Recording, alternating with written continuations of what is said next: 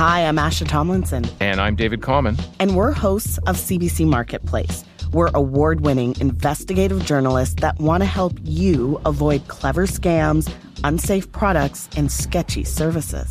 Our TV show has been Canada's top investigative consumer watchdog for more than 50 years, but this is our first podcast. CBC Marketplace podcast is available now on the CBC Listen app or wherever you get your podcasts. This is a CBC podcast. Hi, I'm Tamara Kandaker.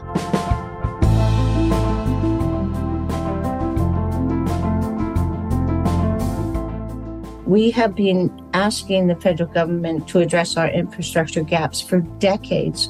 It angered me that we have been pleading and begging to have the same infrastructure that people in the South take for granted, not extra, just basic infrastructure. That's the Premier of the Northwest Territories last week, talking to our colleagues at The Current. She's blasting the federal government for gaps in basic infrastructure. Essential things that a lot of people in Canada take for granted, like safe roads and strong telecommunication networks. The kinds of infrastructure that becomes really important when out-of-control wildfires move dangerously close to a city. We are following breaking news out of Yellowknife tonight. Officials have announced an evacuation order for the entire city as a wildfire burns its way closer to it. 20,000 residents urged to evacuate their city. Some escaped on planes, others by road. The wreckage from charred car crashes still littered along the highway. Concerns are growing for southern communities, such as Hay River, where strong winds are fanning the flames. We lost comms, so we had no idea that the fire was even coming towards us, and it just showed up on our doorstep way earlier than expected. It is definitely not safe to come back to these communities. As fires continue to rage in the Northwest Territories, today we're talking about how this lack of infrastructure, combined with other barriers, have affected access to vital communication on the ground. Ollie Williams is the editor of Cabin Radio, an independent internet radio station and an online news service based in Yellowknife that's become a beacon of information during this crisis.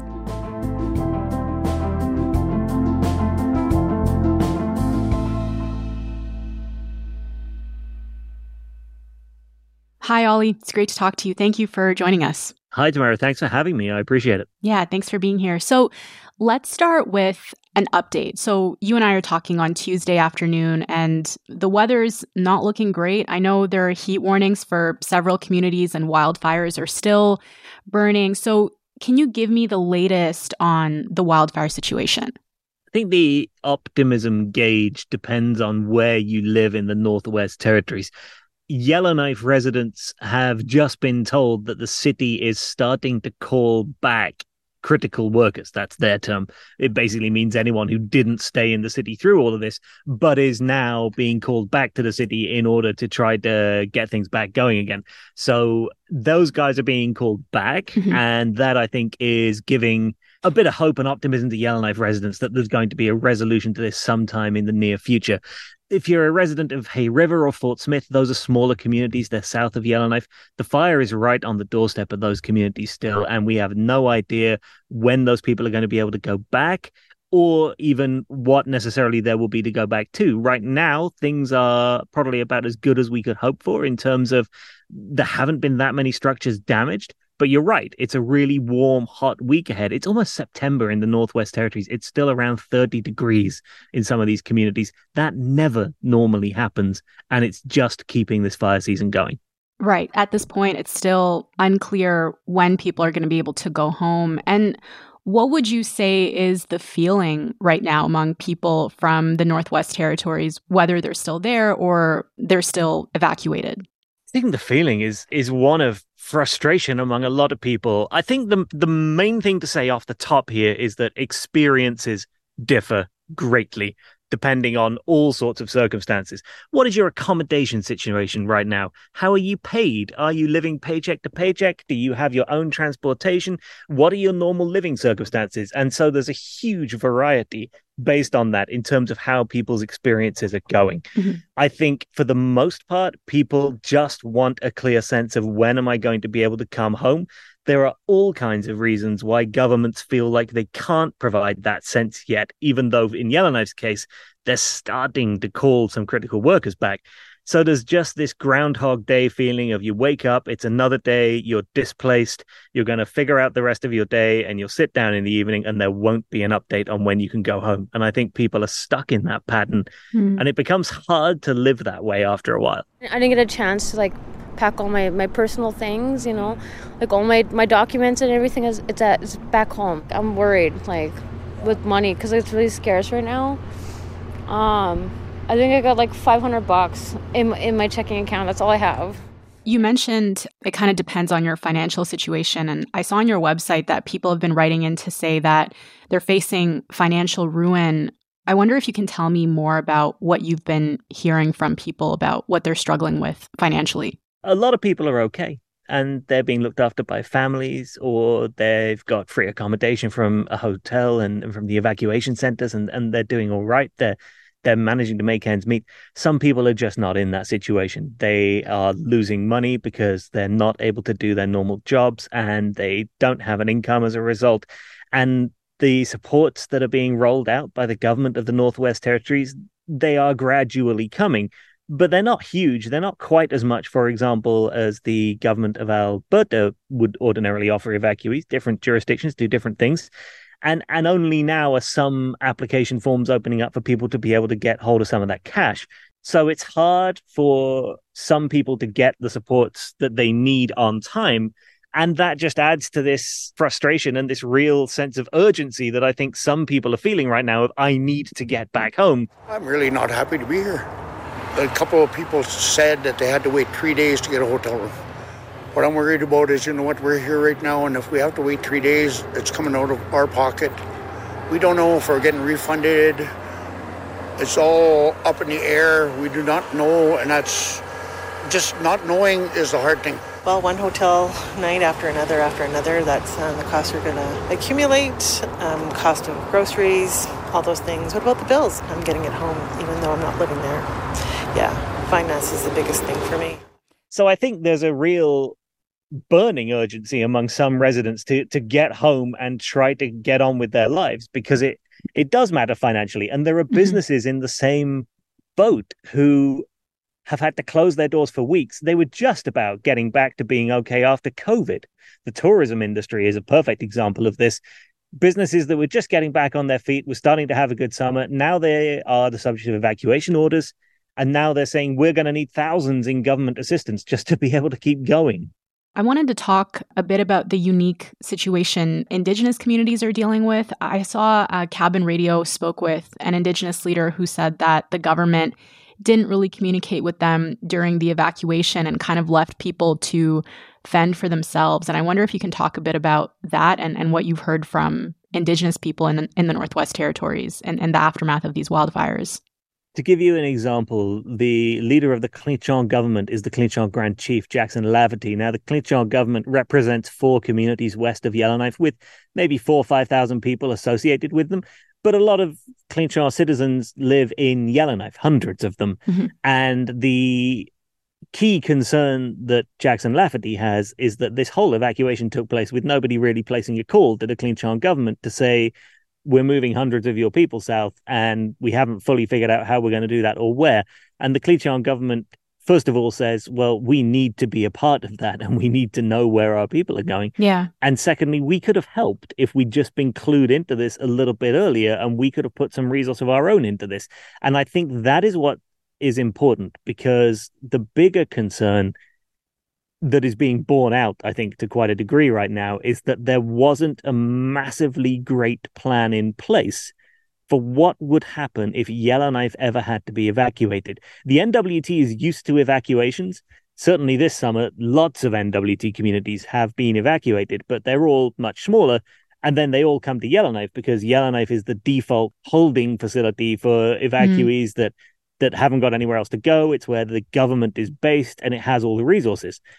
No one seems to have ever really planned before for what happens if Yellowknife is emptied out into a southern province. Right. And then we have to keep having a government and keep providing services and figure out things really quickly for people. And I think that's what Indigenous governments are concerned about, is that it's not almost as though they've been left out of a plan. It's just that there wasn't ever a plan in the first place, and therefore no way of including that.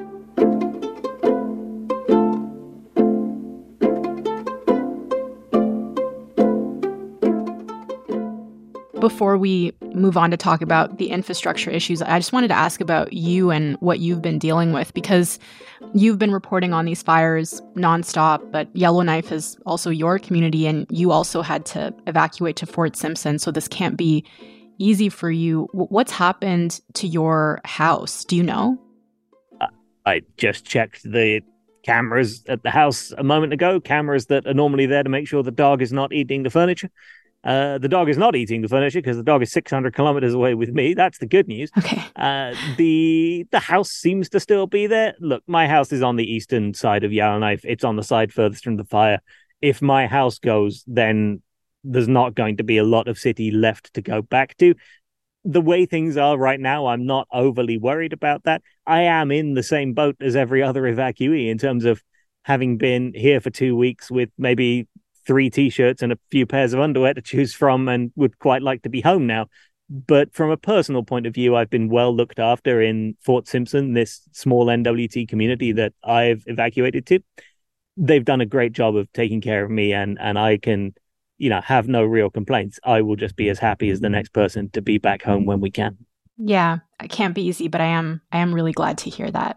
So I wanted to ask you about some comments that Northwest Territories Premier Caroline Cochrane made when she was interviewed by the CBC on The Current last week. She said she's done begging for federal help to fill basic infrastructure gaps. And I wanted to unpack with you what she's referring to. What are some examples of how this crisis was complicated by a lack of infrastructure in the territories?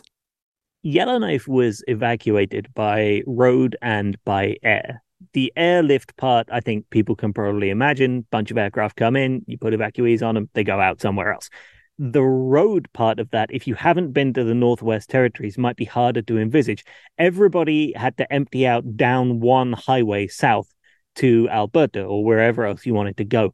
And when you say highway, people might think of, a 6-lane motorway with plenty of room for cars. It's not. It's this tiny, tiny little road, 1 lane in each direction. And it's not even as though there's a center line marked. You just get out of the way of traffic coming in the other direction. And it verges on being a bit of a gravel road, a dirt road in places. It is a very, very fraught thread of a road connecting Yellowknife to the south, and there is no alternative. So all it would take is one relatively bad road accident in the middle of an evacuation order, and you would have 5,000 vehicles backed up behind that. And the consequences of something like that could be catastrophic in worse conditions. This time around, I think everyone was frankly pleasantly stunned that we managed to get thousands of vehicles down that highway. There are only a couple of gas stations to speak of over 600, 700 kilometers. There were huge lines at those gas stations, but everything worked, and people kept their heads while they were driving, which is hard when you've got to drive through a wildfire to evacuate, which is what was happening. And that all went off okay. But now, of course, we've got to get everybody back up that same highway, and we're having to figure out all those logistics in reverse. So that is just one example. A second example is communications. In smaller communities like Hay River and Fort Smith, they each have a few thousand people living in them. They're 5-6 hours away from Yellowknife by car. They had no communications. Earlier that day, local officials had received word that a fire was heading in their direction, but was still nearly 100 kilometers away. Then, without warning, that fire arrived. We lost comms, so we had no idea that the fire was even coming towards us, and it just showed up on our doorstep way earlier than expected. The local fire chief says the blaze jumped 80 kilometers in just 2 hours. The same wildfires that were threatening those communities also burned through the fiber line. So there was no cell service, there was no landline phone, there was no internet. In order to tell people, this is what has to happen, we've got to get you out. And in those communities, for days on end, this outage lasted practically a week. Wow. For days on end, people were having to go door to door to deliver information to anyone left. And you can imagine how extraordinarily that complicates an evacuation when you can't use modern communications technology to pass on messages to people. That is what the Premier of the Northwest Territories is talking about. These challenges, these issues that are not necessarily common to southern Canada or the United States or Europe, but are features of everyday life here. I am done asking for the infrastructure gap to be done. We are Canadians. We deserve the same quality of living and services that every Canadian has. So I am expecting the federal government to make the infrastructure gaps a priority so that when this happens again, if this happens again, that we won't be in a position that because of a lack of infrastructure, that we are worried about losing people's lives.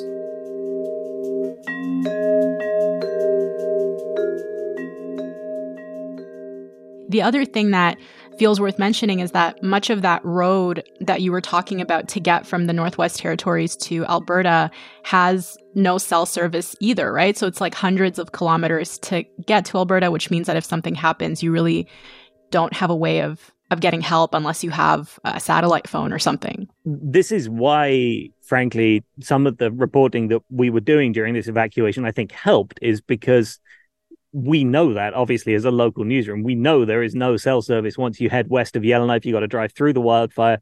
You're going to get an hour out to a small community called Betchicon. Then you're going to have a little slice of cell. Then you got another 90 minutes, 2 hours of driving to a place called Fort Providence, where you're going to be able to check in. And then you've got 3-4 hours more to get to northern Alberta and pick up cell service again. Mm-hmm. We know where those little checkpoints, if you like, are.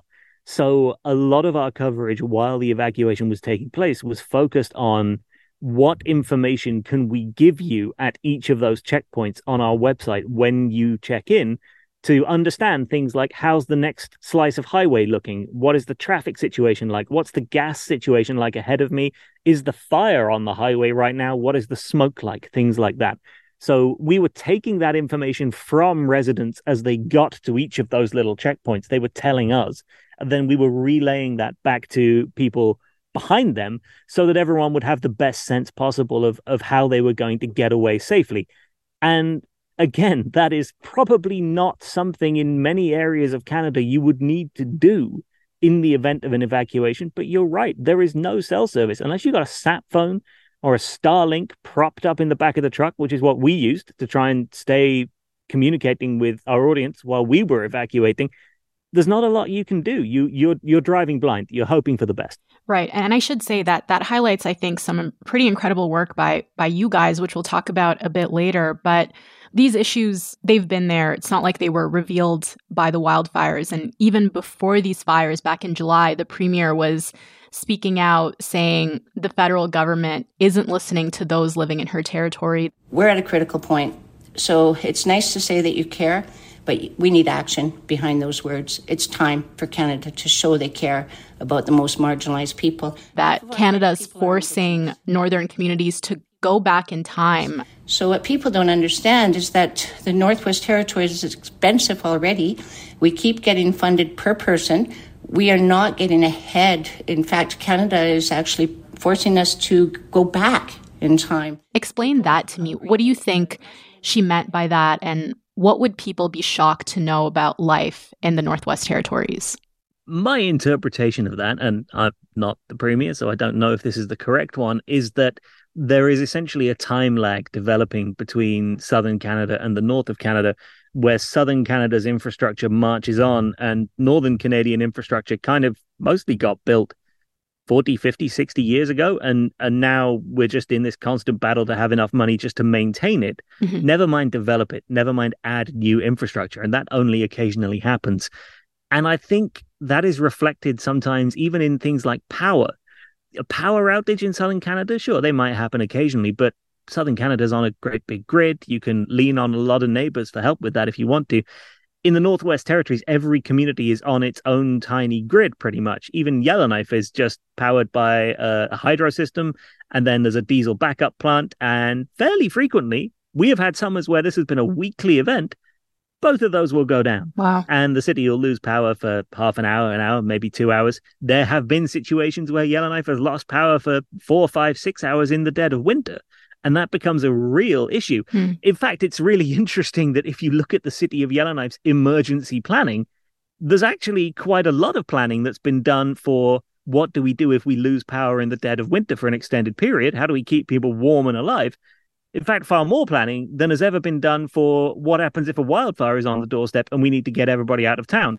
So these are the crises that northern communities are used to having to plan for. And now, of course, it turns out there are more crises that we need to plan for as well.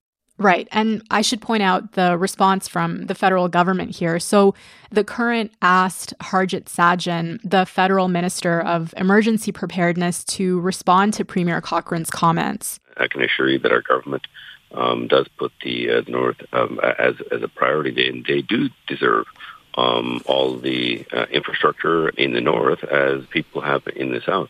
So that's the response from Ottawa. But I wanted to ask you about another comment Premier Cochrane made. She was making the case that in order for Canada to maintain control of the North, people need to live there, and that people have been leaving because of some of these infrastructure and affordability issues that we've been talking about. The price of living in the Northwest Territories has gotten so high because of the supply chain issues that we're seeing.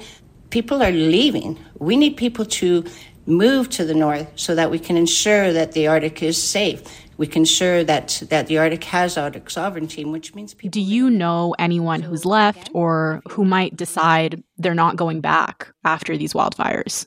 I think there are probably quite a few people having those conversations. Not anybody who has reached out to me and sort of said with any sense of finality, dropping a microphone, we're out of here and we're not coming back. But I certainly think there will be people having those conversations. It probably doesn't hurt from Alberta's point of view to essentially be giving people a multiple week trial period right now and allowing people to live in Alberta communities for a few weeks. And there might be some people drawing comparisons with their lives back home and deciding what they want to do. If you live in Hay River, for example, 3,000, 4,000 people, they were evacuated because of a flood in May last year. They were evacuated because of a wildfire in May this year. And now they've been evacuated again by a different wildfire in the last 2 weeks. That's 3 evacuations in 2 years. There's a financial impact that comes with that. There's a mental health impact that comes with that. There's all sorts of stressors that build up when your life is being disrupted that many times. I've spoken to some Hay River residents who say, no, we believe in our sense of community and we will keep going as a town.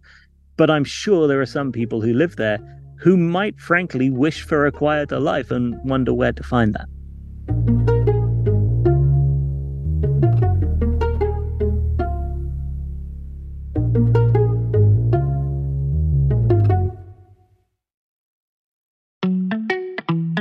I'm Nala Ayed, host of Ideas. In this age of clickbait and online shouting, Ideas is a meeting ground for people who want to deepen their understanding of the world. Join me as we crack open a concept to see how it plays out over place and time and how it matters today. From the rise of authoritarianism to the history of cult movies, no idea is off limits. Ideas is on the CBC Listen app or wherever you find your podcasts. Okay, so we've talked a bit about the infrastructure issues, but I want to talk a bit more about communication in the North. And we talked about this briefly last week on the show, but as someone who was there, I'm curious about what you saw around Meta's news ban on Facebook. How did it affect the way that information was flowing in the territories?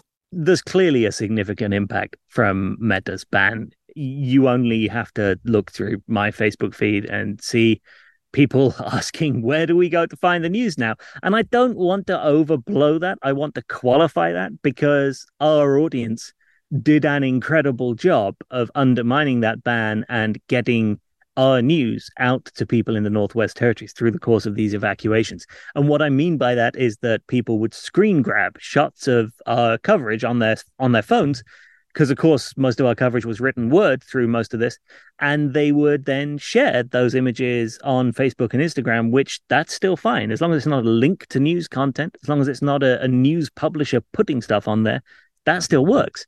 So those screen grabs went far and wide and helped a lot of people connect with what we were doing.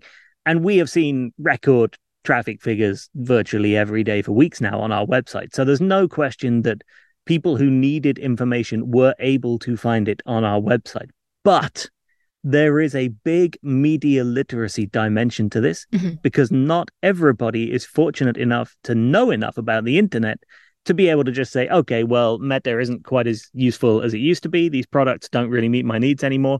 I'm going to go find Cabin Radio's website. Some people haven't used the internet like that. They're not used to it. They're used to everything being on Facebook, and they genuinely do not know where to find news when that situation changes. And I do not think the change has been explained to people well enough. There are clearly dozens, hundreds of people in the Northwest Territories alone who don't understand what just happened and are still, even now, asking us questions, wondering where our coverage went. So it's clear that there has been some impact. But through all of this, and despite significant barriers, Cabin Radio has been praised for being a source of essential information. And Ollie, what have you learned about how people need their news delivered in a time of crisis? They just need to know that they're not alone, and that there's some sense of what might be an appropriate course of action, or at least some information to allow them to make an informed decision. That, I think, there was a little bit of a vacuum in that at the start. There were a lot of messages coming out. Frankly, the key message was get out of Yellowknife, get out now, drive south, and we'll figure out where you go later. That's quite a scary message. So it became our job to just be with people through that and to make it very clear to them that they were among thousands doing this and we were all going to help each other out. And here are your options. Here's where you could go for accommodation. Here's a page full of people in Alberta offering you somewhere to stay. Here's a page explaining what the latest on gas is. Here's a page explaining what the financial supports are like right now and the other things that you can maybe go and do or see to take your mind off this. All those little things that I think to some people maybe don't count as journalism, because they're used to calling journalism this investigative thing where you hold people to account and you crusade on behalf of people who don't have a voice. Yes, that's really important, and we do that. But just giving people as much information as we can give them in one place that they can rely on, I think that's a huge thing in a crisis like this. Okay, Ollie, thank you so much for this conversation and for all of your work on this. I really appreciate it. Thanks, Tamara.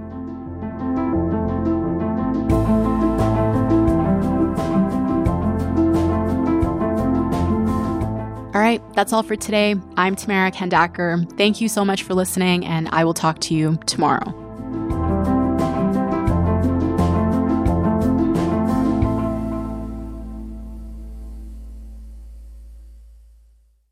For more CBC podcasts, go to cbc.ca/podcasts.